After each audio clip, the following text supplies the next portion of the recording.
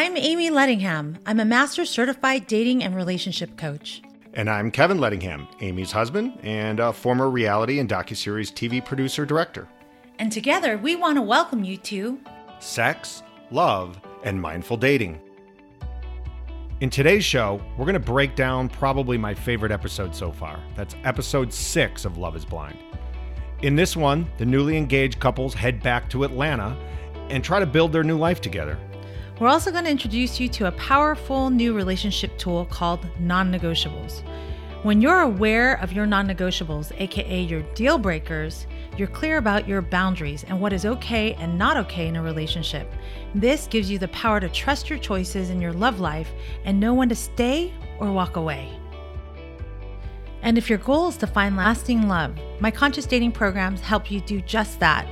We do it through breaking your unhealthy dating beliefs, attitudes, patterns, and through my online dating courses, group coaching, and personal one-on-one virtual coaching, I can help you. Contact me at amythedatingcoach.com, that's AMIE thedatingcoach.com, and mention the podcast to receive a special offer. All right, let's dive into episode 6. I'd love to start this episode with a bite from Amber because I think it really talks to what our show is about. And this is what Amber says. I think some of the couples are more in their head than their heart, not embracing what they're feeling. It scares them. So I don't know if everybody's going to make it to I do. What is so great about this bite is where she talks about her heart and her head. And I think that's such an important part of the dating process is balancing that. And I know there's a part of your program that is called non-negotiables that are, I think, just brilliant. Can you tell us about non-negotiables and what they are and then how they might help people balance their head and their heart? Yeah, non-negotiables are the core values in a relationship that need to match in order for the relationship to work. They're deal breakers in a relationship. It's not the superficial traits, kind of like height or, the color of someone's hair. That stuff really, at the end of the day, doesn't, make or break a relationship. Really, these core values do. Most of the singles I work with end up with about 10 to 15 of them. Some of the standard non-negotiables for my clients are like family oriented. You need to know whether you want kids or not. Right? And then emotional intimacy, emotional availability. I see that a lot of singles I work with struggle with meeting somebody that is vulnerable with them or somebody that is financially responsible, right? Because if you are, you want the same from your partner and vice versa. And what happens if, let's say, you're dating someone and you've got 15 non-negotiables, right? And they have, 12 or they have 13. What happens? You mean the other person only has 12 to 13? Yeah. Then the relationship won't work. Because what you'll notice with a non-negotiable, it's if you're not really clear about them, you'll notice you'll be arguing about the same thing over and over and over again. And it's the same pattern because one of the non-negotiables are not being met. So if one non-negotiable is not met, the relationship doesn't work, period? It doesn't. Because it'll become an issue. It's just prolonged pain. That's why, people will say, I've been with him for 5 years and then we ended. Well, it's a relationship that should have been ended within the first 6 months, of them discovering this non-negotiable not being met. So this is kind of like people that have these non-negotiables. They write them down, they know them, and then the goal is to screen them against their partners. Yeah, you have to vet the person across from you, and you have to ask the person across from you if they have the same non-negotiable that matches yours. And non-negotiables are subjective. So when you talk about like, oh, I want someone spiritual. Well, my definition of spirituality may be different than yours. So not only do we have to say, okay, we're both spiritual, but what does it mean to you and what does it mean to me? If we're aligned, there's going to be a lot less conflict. And then what I guess one of the big questions then is, I think most people, I'm sure a lot of the people listening right now go, oh, I know them.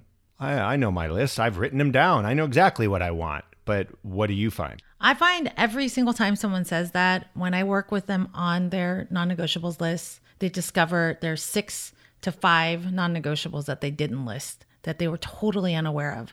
Now, the simple stuff, they're like, yeah, I want loyalty, I want trust. But the stuff that they forget is, oh, I didn't know that I didn't get emotional intimacy in my last relationship. I didn't even recognize it until we started talking about it. And so we start lifting unconscious non-negotiables to the surface and they become aware of them. And those were the reason why the relationship ended from the start. For example, one of the things when we were dating, financial responsibility was really important to me just because I've worked so hard to be financially responsible. And my last ex-boyfriend was so irresponsible.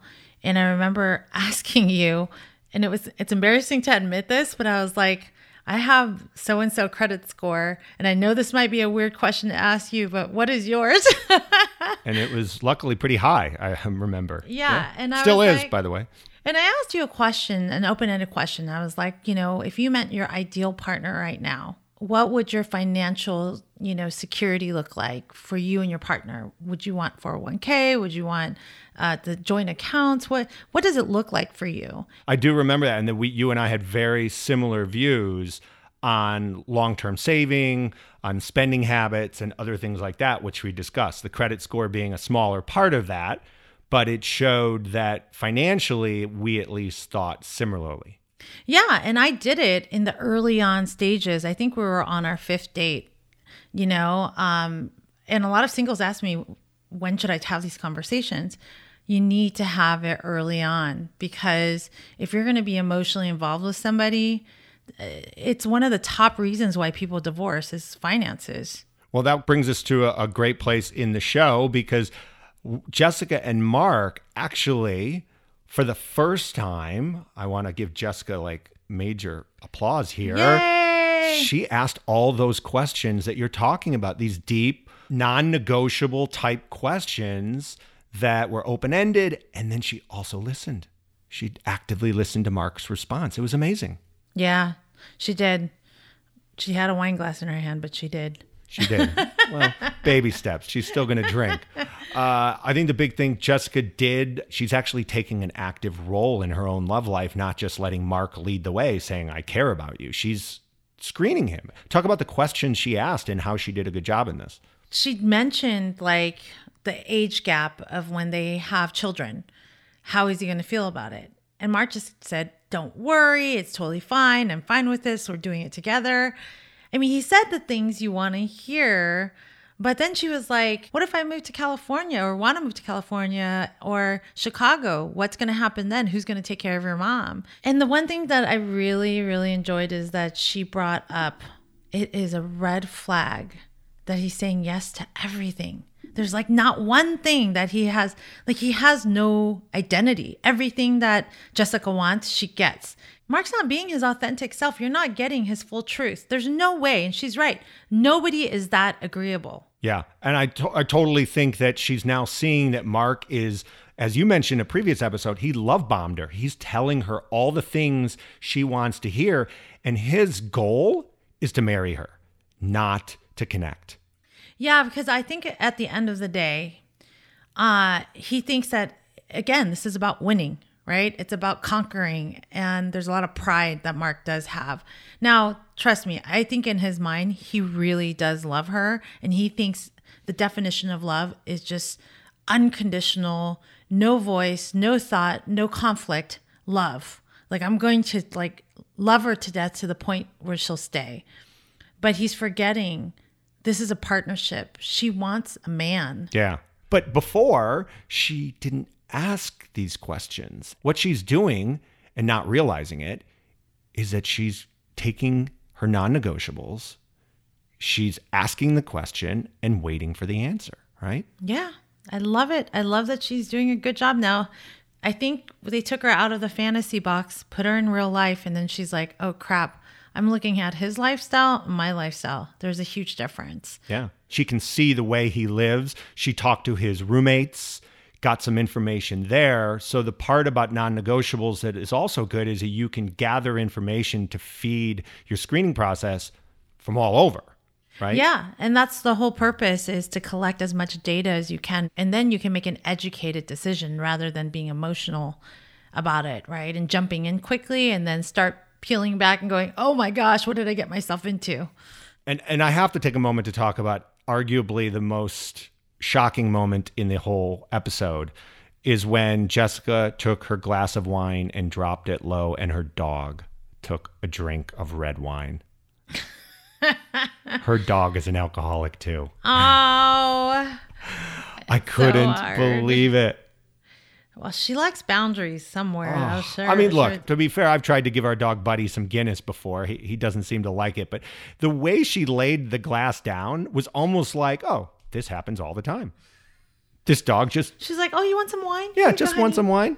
Well, on the one hand, she was a completely new Jessica. On the other hand, she did drink throughout the whole episode, which unfortunately is not going to help her in her path to find love if she continues. But we will see. I'd like to take a moment to talk to you about my free ebook, 5 Dating Traps to Avoid. It gives you tips to avoid all the traps that make your heart break. So go to amythedatingcoach.com, and that's spelled AMIE, thedatingcoach.com. Let's move on to our next couple. It's going to be Lauren and Cameron. Now, we talked about non-negotiables, which are deep core values, and Lauren and Cameron, they talk about their pet peeves, which are different. Yeah. I love hearing her pet peeves, and actually agree with her on some parts. The toilet seat being down, and if she fell in, she'd be so angry. Yeah. I think that happened to me once with you. But that's a pet peeve. Yes. It's not a deal breaker. No, it's not a deal breaker. So these are just kind of annoyances. She said, don't use my toothbrush. Yeah, I agree with this one. I dated girls that tried to use my toothbrush. I'm like, no. I tried to use your toothbrush. Yeah, once. I know. Forgot mine when we went on vacation. And I'm like, whenever I forgot my toothbrush, I would never ask you to use I'd use my finger. I'd go. I would still I would clean the brush so much, but I guess I can understand it. But Cameron didn't seem to mind. He was like, fine. I would be totally fine using your toothbrush. Yeah, and she hates it when she hears people chew. I know a lot of people that get annoyed with that, though. That's not a strange one. Yeah. Well, these are funny pet peeves, and they matter in a relationship. I mean, don't get me wrong. It's like you want to show respect to someone by not doing the things that drive them bonkers. But at the same time, you have to kind of, God forbid, he used your toothbrush. It's not a hanging offense. Well, I think these are what I call in my program needs. You know, you need to have boundaries or respect, but they're negotiable. They're not like the deal breakers that are non-negotiables, you know? So these are things that you're willing to tolerate. Maybe if you did I used your toothbrush, you wouldn't get a divorce with me because of that, right? No. It just annoyed the crap out of you. Yeah. It would, and I'd probably just grab a new toothbrush. Exactly. Yeah. You know, we should talk about, I think you and I both came up with a list, right? Yeah. For our own. You want to go first, or you want me to go first? I'll go first. Okay. When I first met you, and I think you lived with me for like 2 months, just while we were in transition of moving into our new place, you left your gym clothes right next to the hamper. And I'd ask you, just put it in the hamper. And you're like, no. There's different levels of dirty. It doesn't go all the way in the hamper because I'm going to wear it again. You know how dirty the floor is? You might as well just pick it up, hang it somewhere if you want to keep it, rather than leaving it on the floor next to the hamper. It's not ready for the hamper yet. Put it right next to the hamper. I'll grab it the next day. On the floor. On the floor. All right. And another pet peeve is when you pee in the dark, you miss the bowl. Yeah, that's... And sometimes I step on it. Maybe this is... pretty gross. Yeah, I know. That is bad. But maybe this is my way of like inventing something amazing for guys at night to have a bowl that's glows. They do. They have something like that. There's an actual Target. Maybe I should buy it. All right. I think we'll have to do that. And you break too many things. Oh my gosh. I've actually, to this point, when you say, Amy, I broke something, I don't get upset anymore. I'm like, that's my husband. Yeah, I do break things. I think it's because I'm in a hurry a lot of times and I don't take the time to do things right. I do them quickly sometimes. And that's when things break. Yeah.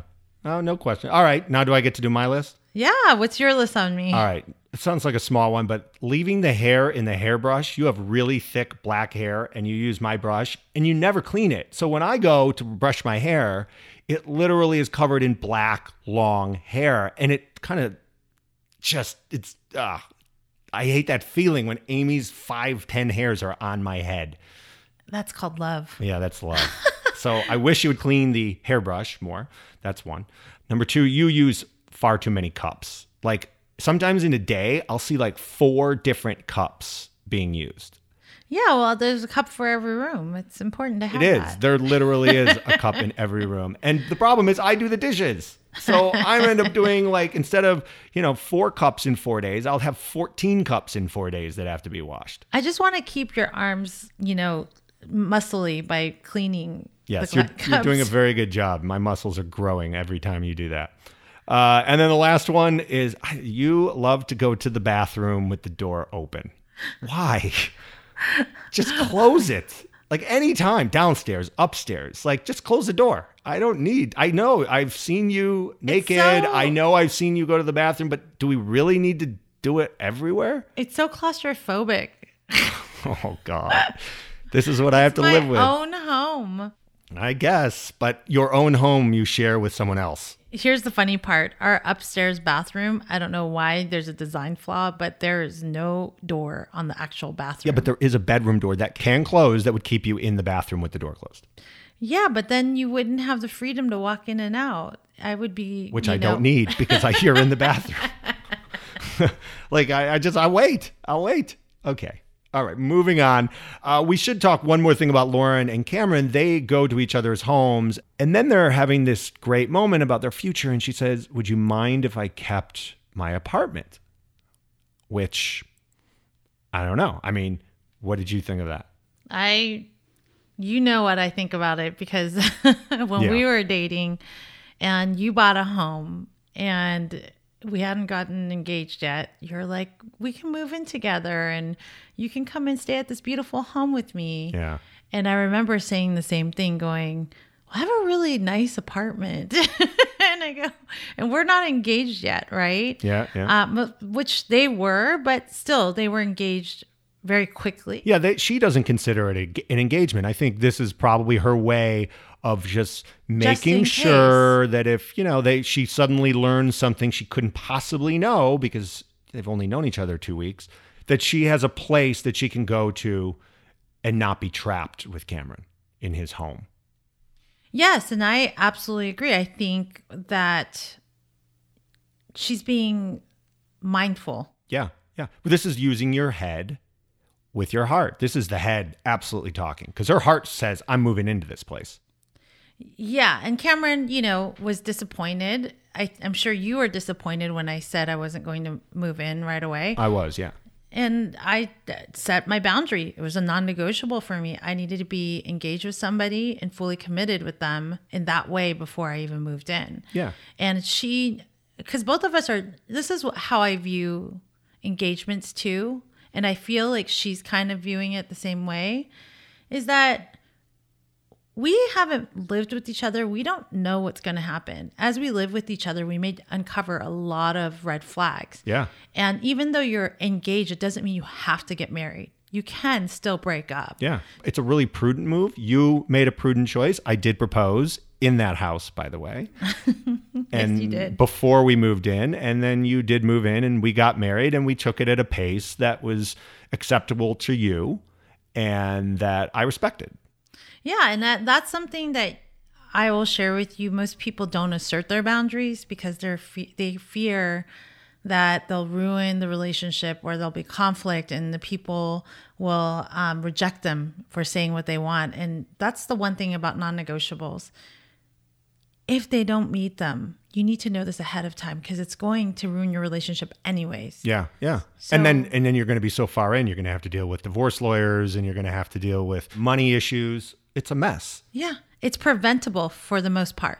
If you do the work. Yeah. Moving on now to Amber and Barnett. Now they go to Barnett's house because Amber, I don't think, even has a place to live, which we'll talk about in a second. So his house is, a nice 1-bedroom home. They get into the kitchen, and then Amber starts to tell Barnett a lot about her and her finances. Yeah, she definitely was, here's my baggage. I'm just going to let you know it all. It was a lot of baggage. Take it or leave it. This is what I come with. And she's like, I was homeless for a while. I was couch surfing, We're different with finances. You're much more responsible than I am. I don't really look into the future. I have $700 limit on my credit card and it's maxed out. Yeah. And I have a $20,000 student loan debt. What to a school she never graduated from. And I want to be a stay-at-home mom. That was the part to me that was, I don't want to use the word disturbing. It just seemed so childish that here's this person who's coming with all this debt, who's offering nothing in terms of financial support or stability into a relationship. And she's like, oh, I'll just have the baby and stay home. Yeah. On day one, like, I think she wants to have a baby like tomorrow. And then you can just see poor Barnett, like his face. It's like, what's he signing up for? Yeah. He was starting to process real life now. Yeah. So this is when real life's hitting him. He's like, it smacked him in the face. yeah. And we should point out, probably one of the number one reasons for divorce is financial issues, financial incompatibility, or lack of financial respect for your partner. So they're going to have a real uphill battle here if this doesn't get resolved. All he has to do is Barnett lays down his non-negotiables, his boundary, and then she can either meet them or not meet them. And that'll be the deciding factor if they continue their relationship. Yep. Well, Barnett does have a birthday party in this episode, so they invite the entire cast over to come and celebrate with him. And then we get an unbelievably raw and real moment with Barnett and Jessica where they sit together. And she was pretty bummed, but she was very real and was very honest with Barnett. Yeah, and she was leaning in towards him, like her body language, like Flirting. is so opposite of what when she's sitting next to Mark. It's like she's leaning away. Yep. When she's into Barnett, she's like leaning towards, flipping her hair. Yep. Laughing. I mean, you could clearly see she's into him. And Barnett actually has the opposite like body language. His arms are crossed. He's like leaning away. He's very dour. His face isn't smiling. He's being nice. He's being nice, but you he's- could see he's uncomfortable and he doesn't want to deal with this. And he knows the camera's watching. Yeah. And then he asks her flat out how things are going. And she's saying, things are not great with Mark. She's not feeling it. There's no connection necessarily. And then Barnett, he asked the question that you and I have been asking, like, well, if you're not connecting with them and you don't have the connection, why did you say yes to marry him? Yeah, she said she was coming off of a high off of the experiment. And since Barnett didn't want to marry her, she went for the opposite, something different, because Mark loved her so hard. And I think she said yes because she was hoping if she does something different, it will change. And I see this with a lot of singles I work with. They go from one end of the spectrum to the other. And that doesn't mean that they're doing the right thing. Sometimes it's about sitting right in the middle and getting clear of what that looks like. If your non-negotiables aren't met, none of those relationships are going to work. And I'd be willing to bet at this point, if Jessica had 12 or 13 non-negotiables, let's just say, Mark has 3, 4. Yeah, he meets about 3 to 4 of them, Yeah, not very few. I mean, Yeah. they're not on the same page with money. Family, maybe. They both want kids. But at the end of the day, though, she's in the experiment. I think she's going to stick it through because she wants to give a good college try, even if it's not going to work. But Yeah, it doesn't hurt her to do it. no, why not? Things can change. All right. Another thing at the party, which will bring us near the end of the episode, is Damien and Gigi. Everything's going great. They're having a wonderful time with the couples. And then Damien makes this really odd comment to Lauren when she's talking about how she's having some, concerns about her relationship with Cameron. And he said something like, yeah, Lauren, you're the roadblock. That's it. Damien is just an awkward person. And I don't even think he was trying to be rude. He just it slipped out. Yeah, he said it off the cuff. Yeah. But again, the problem with Damien, he didn't apologize though. Gigi walked off and then it just led to this big fight. This is his biggest flaw. He's so damn defensive. He just needs to listen and then just apologize. What we're seeing here is some non-negotiables being screened. Gigi pointed out some things that I think might be her non-negotiables. Yeah, she wanted him to listen to her. She wanted him to take accountability for his actions and apologize. And he did none of those things. He just got louder and louder and screamed and made her just angry. I will tell you, with my ex, he brought out the worst in me. Like, I normally would never react in so much anger, but I remember certain people will push you to a point where you just have to blow up. There's nothing that you can do. And I think that's what he does for Gigi. He like lights the fire to make it even worse. Yeah. And I think that what you're saying is 100% right. The two of them have these really good moments, but then when the core values, the things that they're about, bubble to the surface, conflict always arises. Yeah. And honestly, I think that was a really big eye-opening moment for the relationship. And we'll have to see what happens in the next episode, because this will not just blow over. They will have to resolve some of these issues if they're going to move on. All right. Well, that brings us to the end of this episode. Why don't we talk about some of the takeaways from episode 6, Amy? Yes. Takeaway number 1 is to know your non-negotiables. Again, these are your core values you must have aligned with your partner. They're not the superficial traits like height or look, and they can help you discover whether the relationship is going to work or not work. So just like you have non-negotiables, your partner does too. And you have to vet them against yours to see if you guys align, and have these hard conversations early on. And takeaway number 2 is to arm yourself with proper screening techniques. Jessica did a really good job in this episode. She asked open-ended questions. She asked them at the right time. She was actively listening, and she was really opening up more questions instead of first level questions. Once Mark answered, she would dig deeper and deeper and deeper. And that's what you want to do.